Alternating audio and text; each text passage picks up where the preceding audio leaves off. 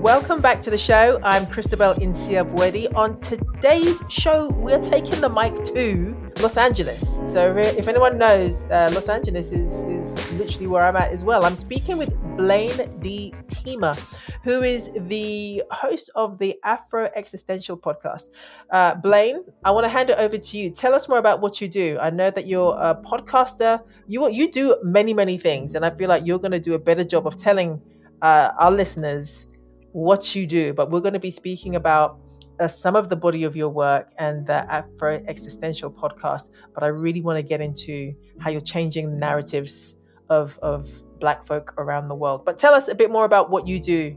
First of all, welcome to Los Angeles. We are happy to have you in our city. I appreciate that. Thank you. I host a show called the Afro-Existential podcast. It's part of the Broadway Podcast Network. And that is a podcast that I co-created with a friend of mine, Indira Wilson. And it was really to be able to have the opportunity to get my work out the way I wanted it to be out, and to not have to have the permission of like a gatekeeper to allow me to do it. And Indira really wanted to do, a podcast. And so we really kind of had the freedom to kind of create from scratch what we wanted. And I never really had that freedom before. And my intention was to really be able to, for the first time, hear my work the way it was in my head and how I wrote it. And also to build interviews around the audio play, which is called Dead Weight, that would be helpful to content creators. And so after we created this audio play, and we did it like an old-fashioned radio program, something that could be on like the BBC back in the day or something. And I love that. Then after we had that, we shared it, and we were kind of, I guess, discovered by the Broadway Podcast Network, who was they were just starting out. And because we produced and created our own content, we were an easy fit for them. So all they really had to do was air the content. And so once we had this platform, we thought, well, now we have to do interviews. And we began to reach out to content creators and to interview them and build it around the audio play. And so what I was interested in, I really wasn't interested in promoting what someone was doing, but more so finding out how they did it. A lot of times, if you have a guest on a show, at least my experience is they come on and they are really reading from their press release. And as you know, the press release and the reality are two separate things. And people don't necessarily know that. And that served no purpose to me. I really wanted to like dig deep and find out how they did it, and a lot of times people simplify it so much. I wanted to write a book and I wrote it and bippity boppity boop, and now it's a bestseller, right? And that is not the case. You got to sleep with a lot of people. You got to sleep around a lot to get the book to be a bestseller. But for people who are listening to this conversation, and if you're unfamiliar with Blaine's work, Blaine, you're an artist, you're a playwright and an author, and you said a lot of things just now, which I'm interested in, right? Which is, in terms of your podcast, I'm going backwards now. You were interested in finding out the how. So how did people make it? How did people make the sausage, right? Which really is the thing that I'm interested in as well, because really it's about the lumps and bumps that make us the expert in the thing, but also that shapes us into doing the thing and really also tests us into, like the thing that I thought I wanted, am I still going to do it? Like, you have this beautiful thing. How did you get there? So that I'm interested in, and I certainly want to delve into that with you. And then you said that with this podcast, you wanted to in terms of your work. I've written down here.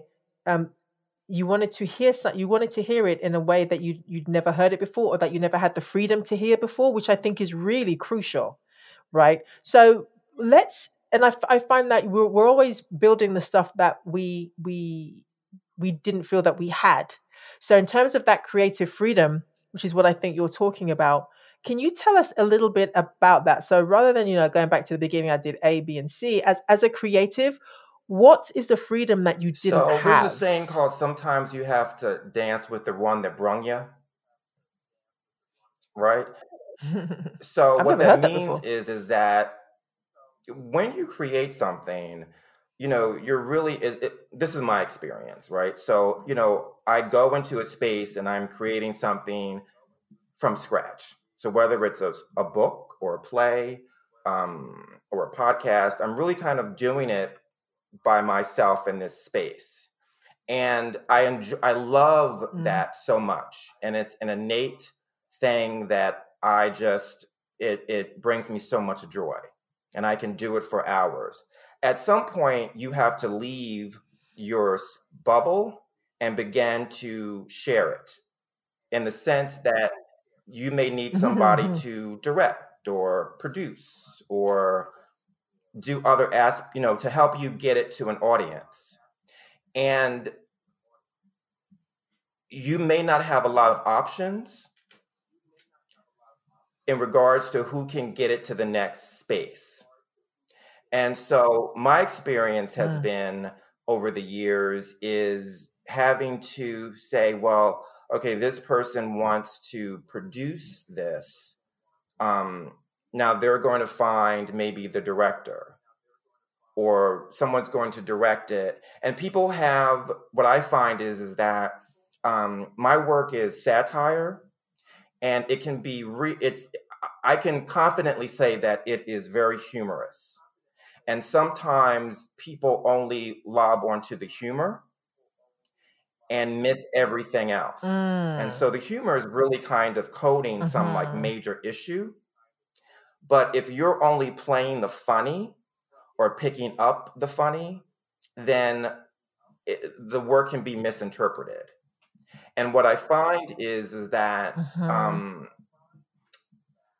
people are not interested in your intention or what it's really about. They may ask you, right, what the meaning is behind it or whatever, but that's all really just lip service, because they are lobbing on to you based upon where the work is going, based upon what they see in it, based upon what's in their wheelhouse, right? And that may have nothing to do with you.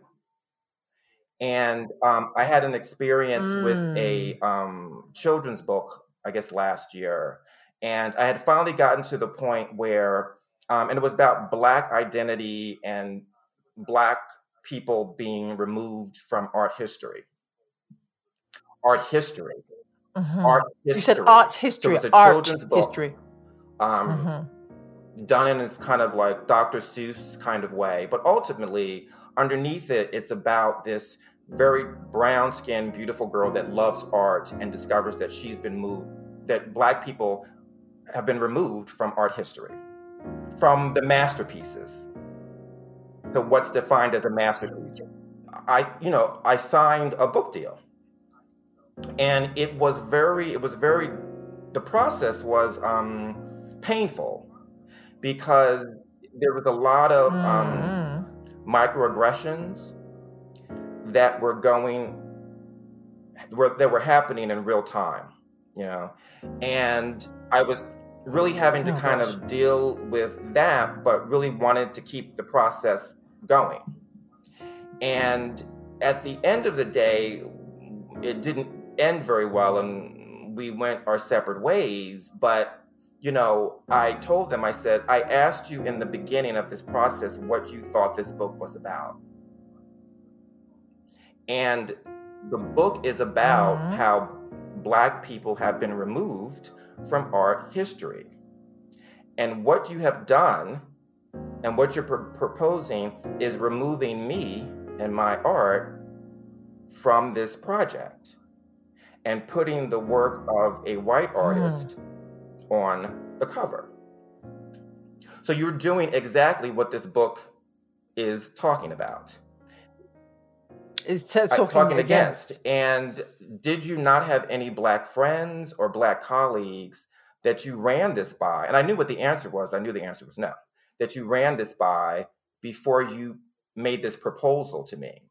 But I say that to say that I really wanted a book deal. And I really wanted a big publisher. And so I was trying to like keep the ball rolling. You know, they're saying this. I was trying to make it work. And it's one of those things where, you know, they're giving you misinformation for a fact. Like, you know, it's misinformation, right? And how do you correct it? How do you move through it? Can you move through it? And so for me, and I told them in the beginning, you know, it's not about the money, because they doubled what they were going to offer me. And I was like, it's not about that. I just want to have an honest relationship.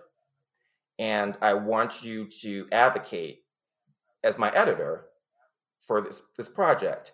But I think what they really just wanted to do was like tick off a box that said we did something Black. Right?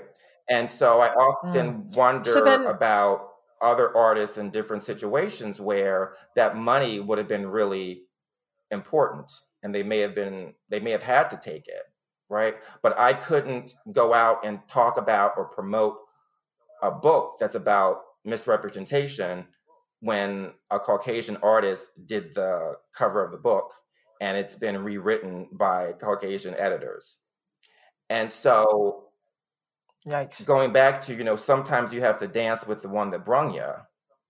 It becomes a challenge to want to get your work done, but you really have to have the right team of people working with you, and not really kind of against you, if that makes any sense. It does. How do you find that team? Because what you have outlined here really gets to the heart of, you know, when we talk about trying to change narratives or trying to have the freedom of expressing ourselves, right? Bringing that nuance in. And I'm talking about specifically about Black creators or underrepresented creators, people who are very much underrepresented in the media in general, right?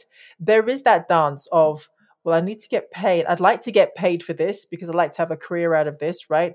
But also I'm doing it by myself. Oh, I've been recognized by somebody who has the influence, right? And so how do I partner with them? And then you also hear about people who are like, you know, well, I've birthed the thing and then it takes on a life of its own, right? And so from what you're saying, it almost feels like that idea of something taking a life of its own feels like a privilege when you have been so underrepresented. And there's a story that's important that has to be told in a specific truth, essentially. How do you walk that line? Do you have an answer for that? Because you've just told us about an experience where you couldn't do that. How do you walk that line? What are the things that in hindsight you could have done? Because what often happens is that I have this conversation with myself, you know, of, you know, you find someone, they want to take your work to the next level, and you find that they have a different agenda. And I always try to like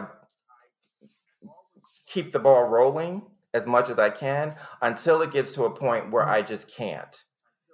And, you know, I will blow up the room or I will, you know, burn the bridge because I can't.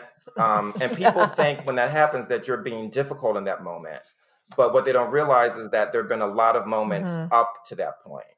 I think ultimately, the only thing that I've been able to do is when those things happen is just continue to create my own work in that bubble and then figure out ways to share it the way I want it to be shared. And so it's not going to, it may not be in the big, the big theater to a massive audience, but at least I'm doing it the way I envisioned it. And there've been it's very, very painful to create something and what your intention is, and someone reinterprets it and it's misinterpreted, and that is always blamed on me. So the audience doesn't know that, it was changed, or this was cut out, or this was put in, or this is how the actor or the director interpreted it. They don't know that. They only know, they see my name on it. And there have been times when people have come to me to point those things out. And, I'm not going to throw people under the bus, but they were things that I didn't win the fight over to keep in or to have.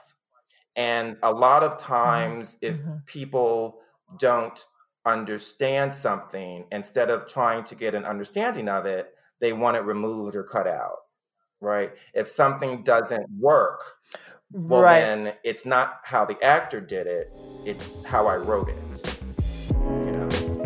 You're listening to Audio Diaspora with me, Christabel Insia Bwedi. Check us out. Visit our website. We are at Audio Diaspora, all lowercase, all one word, .com. Again, that's audiodiaspora.com. We're also on the socials. Find us under that name, Audio Diaspora. Let's keep listening. So then I have a question for you in terms of that process, right? People often say, and I kind of alluded to it earlier, when you create something, it takes on a life of its own and it's shaped, right? So in your particular, I think people often think about that when the work has come out and it's like after the process you've outlined, right? Like it's come out and I've shared it with the world and people interpret it the way that they do, which is what we do with art all the time. But really what you're talking about, or what I'm hearing you say is, in that interpretation, there was such a chasm in understand. There was a lack of understanding in not just your intention, but what you were actually trying to do. That became the fight. So then the question for me is that in hindsight, or I mean, you've done a lot of work. So how do you protect the work? You're kind of talking about it in terms of making sure that you're looking at other avenues.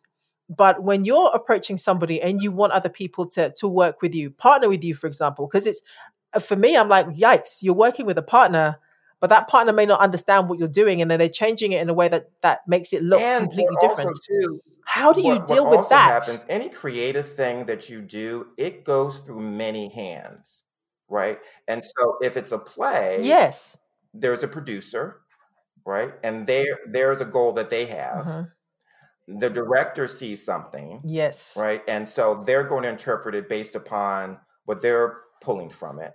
And then actors come in, and based upon their ability and what they can do and what they can't do, the piece is going to change. And so I've tried doing one-person pieces. I've tried doing with a cast of people. And I have not figured out, it's almost like everybody has to be the right fit, right? And you're not always going to have that. And or if it's a book, it's the editor. The editor is going to come in and reinterpret it. The marketing department may say, you know what, can you make this girl thinner or taller or lighter or whatever, right? And it may not be so direct, but there's all these pieces that kind of come in. So by the time something comes out, you may not know what it's going to be. In regards to protecting, honestly, I've worked in entertainment for probably 25, 30 years. There's really no real way to protect your work, because what can happen is you can have a great story that you pitch and bring in, right? And this is your childhood story about how your mother made brownies for you every Sunday, blah, blah, blah, blah, blah, blah, blah. And it made you the woman that you are now. What I can do is go, oh, you know what? That's fantastic. We're doing the exact same. We read your script. We're doing the exact same story about a woman, but her mother made apple pie. Now, what they've done is they've taken your story and they just switched it and put apple pie in it. And that's enough of a switch to say that it's not your story anymore. And now they're telling it.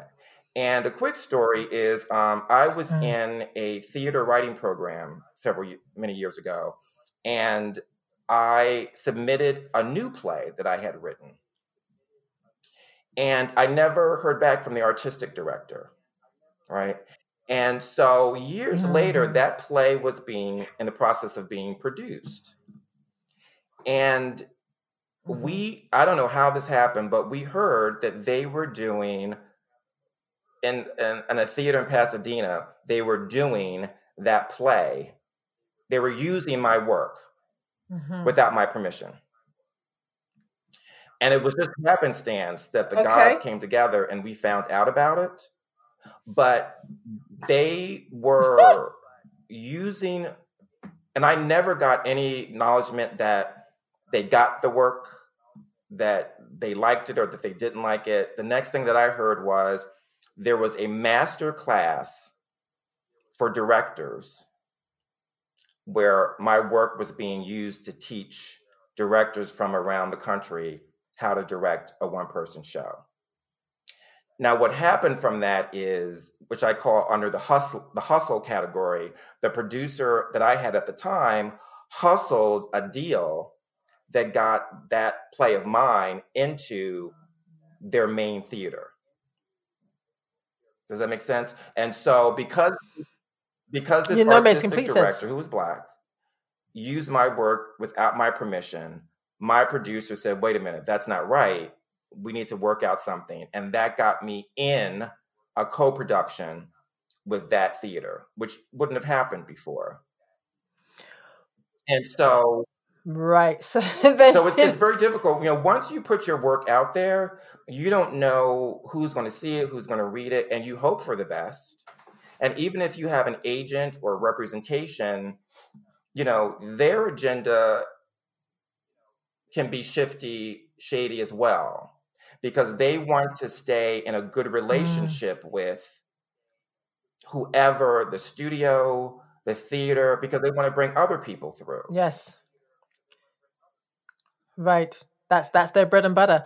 So then in all of this heartache, which is, that's very painful, a lot of the stuff that you've outlined, that then brings us back to this idea of like creating a space where your work could be, you could have the freedom of creating the work and putting it in a place where people could hear that. That's where the podcast comes in? Yes, that was the Afro-Existential podcast. I had written a play called Dead Weight, A Journey in Afro-Existentialism. And once again, my friend and I, Indira and I, we decided to produce it as an audio play. And, I thought that she was going to be able to edit it, and that we would get together and she would do the editing, because I had no experience doing it at all. The pandemic happened, right? Oh boy, and so we weren't able to physically get together. And, she has a family and kids and obligations. And so I just started piecing it together. And ultimately, I ended up editing it all myself. And in the process of having no idea how to do it, really having to teach myself sound engineering and not even knowing what that is, right? And so a lot of times we do stuff and we don't even know that there's a name for it, right? We don't know that, oh, you're playing the role of a publicist. Oh, you're playing the role of a producer, right? We're just doing whatever it takes to get the work done. And so, it took forever. I was on a lot of Adderall, so I was very focused on getting the task done. But it was a lot of trial and error, but it was a great experience. because then it got me ready to then begin to do the interviews and sound engineering for the interview aspect of the podcast. And once again, a lot of trial and error. And ultimately what happened was all of the shortcomings or mistakes, I just kind of built in and made them kind of work and build it into the style of the show. And working for other people, I don't think I would have been able to take the time with myself and allow myself to make mistakes, to figure things out on my own time, working for someone else. Or I definitely wouldn't have had the freedom to create what ultimately came out of it. And I know that there are people like us all over who have a wide range of experiences, and we live in multiple worlds, and we can be like very lowbrow in certain circumstances and go to that shady club, you know, and do whatever. And then we I don't know what you're talking about. No, you didn't. And then we can also go to we have to also fit into very highbrow places where we may be the only person that looks like us. And we have a wider range of contacts and friends and references. And so I love having the opportunity to use all of those things, because once again, I'm writing for you. I'm writing for the listeners of this podcast, because I know that we are out there, right? And so I feel like a lot of gatekeepers have a very specific idea of who we are as Black people. And if you don't fit into that, then if you don't fit into that, or your work is not does not have them centered in it, or is not reacting to their whiteness, then they don't know what it is. And they don't have the ability to suspend disbelief. And so, well, I would push back and say it's not about suspending disbelief, isn't it? About just connecting, really, because it's like, or empathizing, because if you don't, just because it's not your experience, it doesn't mean that it doesn't we know exist, right? Right. We figured that out, right? But, you know, what I call, you know, I came up with this idea for Afro-Existentialism, and basically it means is like life is unfair, so strategize your life accordingly.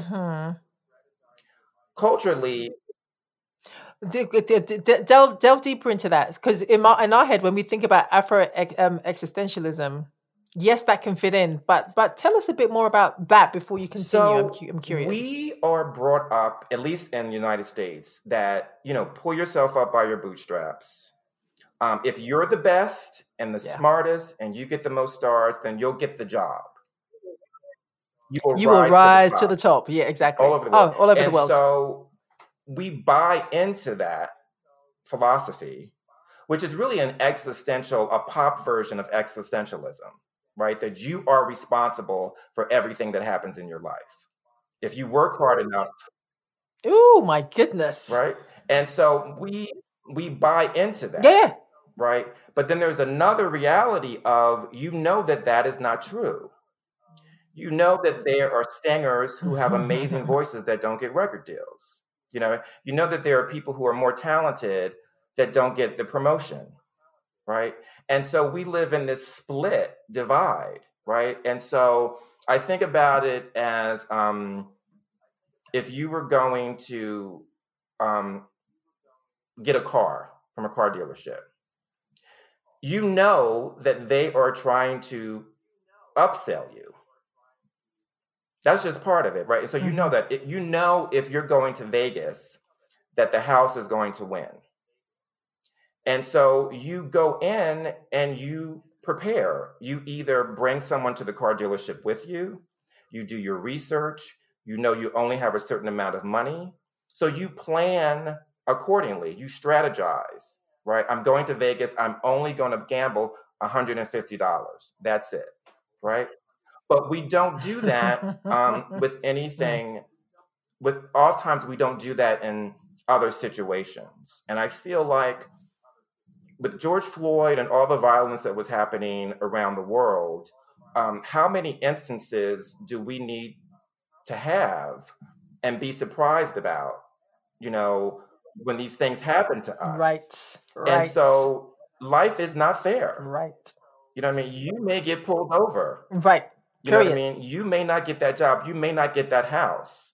You may not get that play produced, right? You may be attacked going to wherever you're going. Life is not fair, right? So we can no longer hope or you can have hope, but have the notion of, oh, well, this shouldn't happen. Well, no, it shouldn't happen. But in the meantime, between time, what are you going to do to keep yourself, your children, your family safe? You have to strategize and know that, this is how they see you. They may be very nice and whatever, but when it shit hits the fan, like, this is how you're perceived. And so what are you going to do to kind of protect yourself? And right. Or I would even say, like, create a space for yourself where you can be, right? And protect yourself as well. But it's like, we move in others, we move out of our comfortable spaces into different spaces. One of the things I say is, like, how would you play a game if you knew it was rigged against you before you sat down, right? And so in one of our podcasts, there is a famous bodybuilder named Tony Pearson, who, to make a very long story short, it's a fantastic interview. But he came to California and ultimately wanted to train to become, I think it was Mr. America. And so he trained, he had won smaller competitions and trained for a year to become Mr. America. Got to the competition and found out behind stage that they had already picked the winner. They had picked the winner and set up the whole marketing campaign for the whole year for this other already.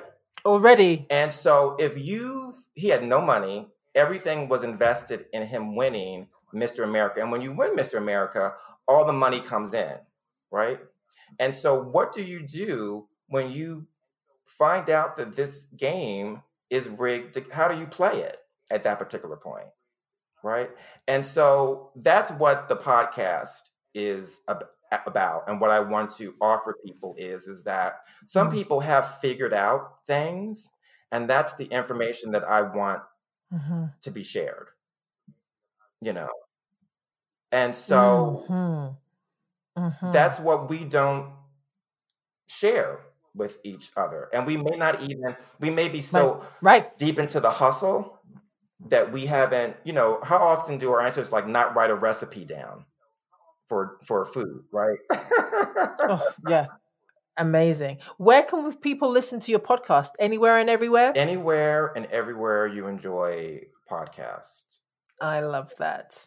And where can we connect with you? I know we can connect with you on IG. I have checked that out. Where else can we connect with you in your show? Afro-Existential podcast at gmail.com. I love that. What's next for you? That's funny. It's just really kind of, I'm doing this, and it's just, I don't know what's next. One of the things I think is just like, create whatever you're going to create, but try not to get attached to the outcome. You know what I'm saying? Can you say that again, please, for a friend? Do what you're going to do. First of all, have a goal and intention for where you want your work to be. Create it and complete it, but don't get attached to the outcome.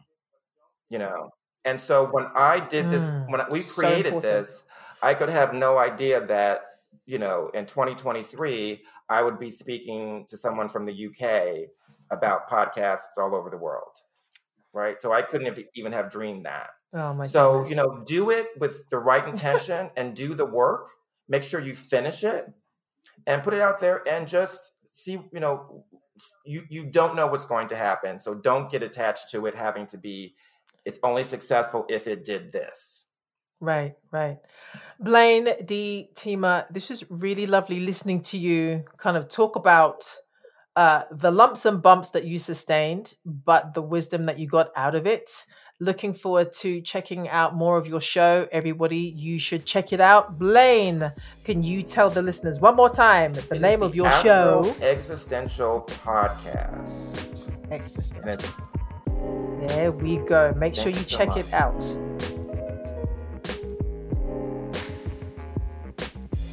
Thank you so much for listening to Audio Diaspora with me, Christabel Insiabwadi. I did not produce this show alone. The team includes Eugene Kidd, Cerise Small, and Larissa Witcher. Thank you again for listening, and join us next time. Audio Diaspora is a production of My Lens Media.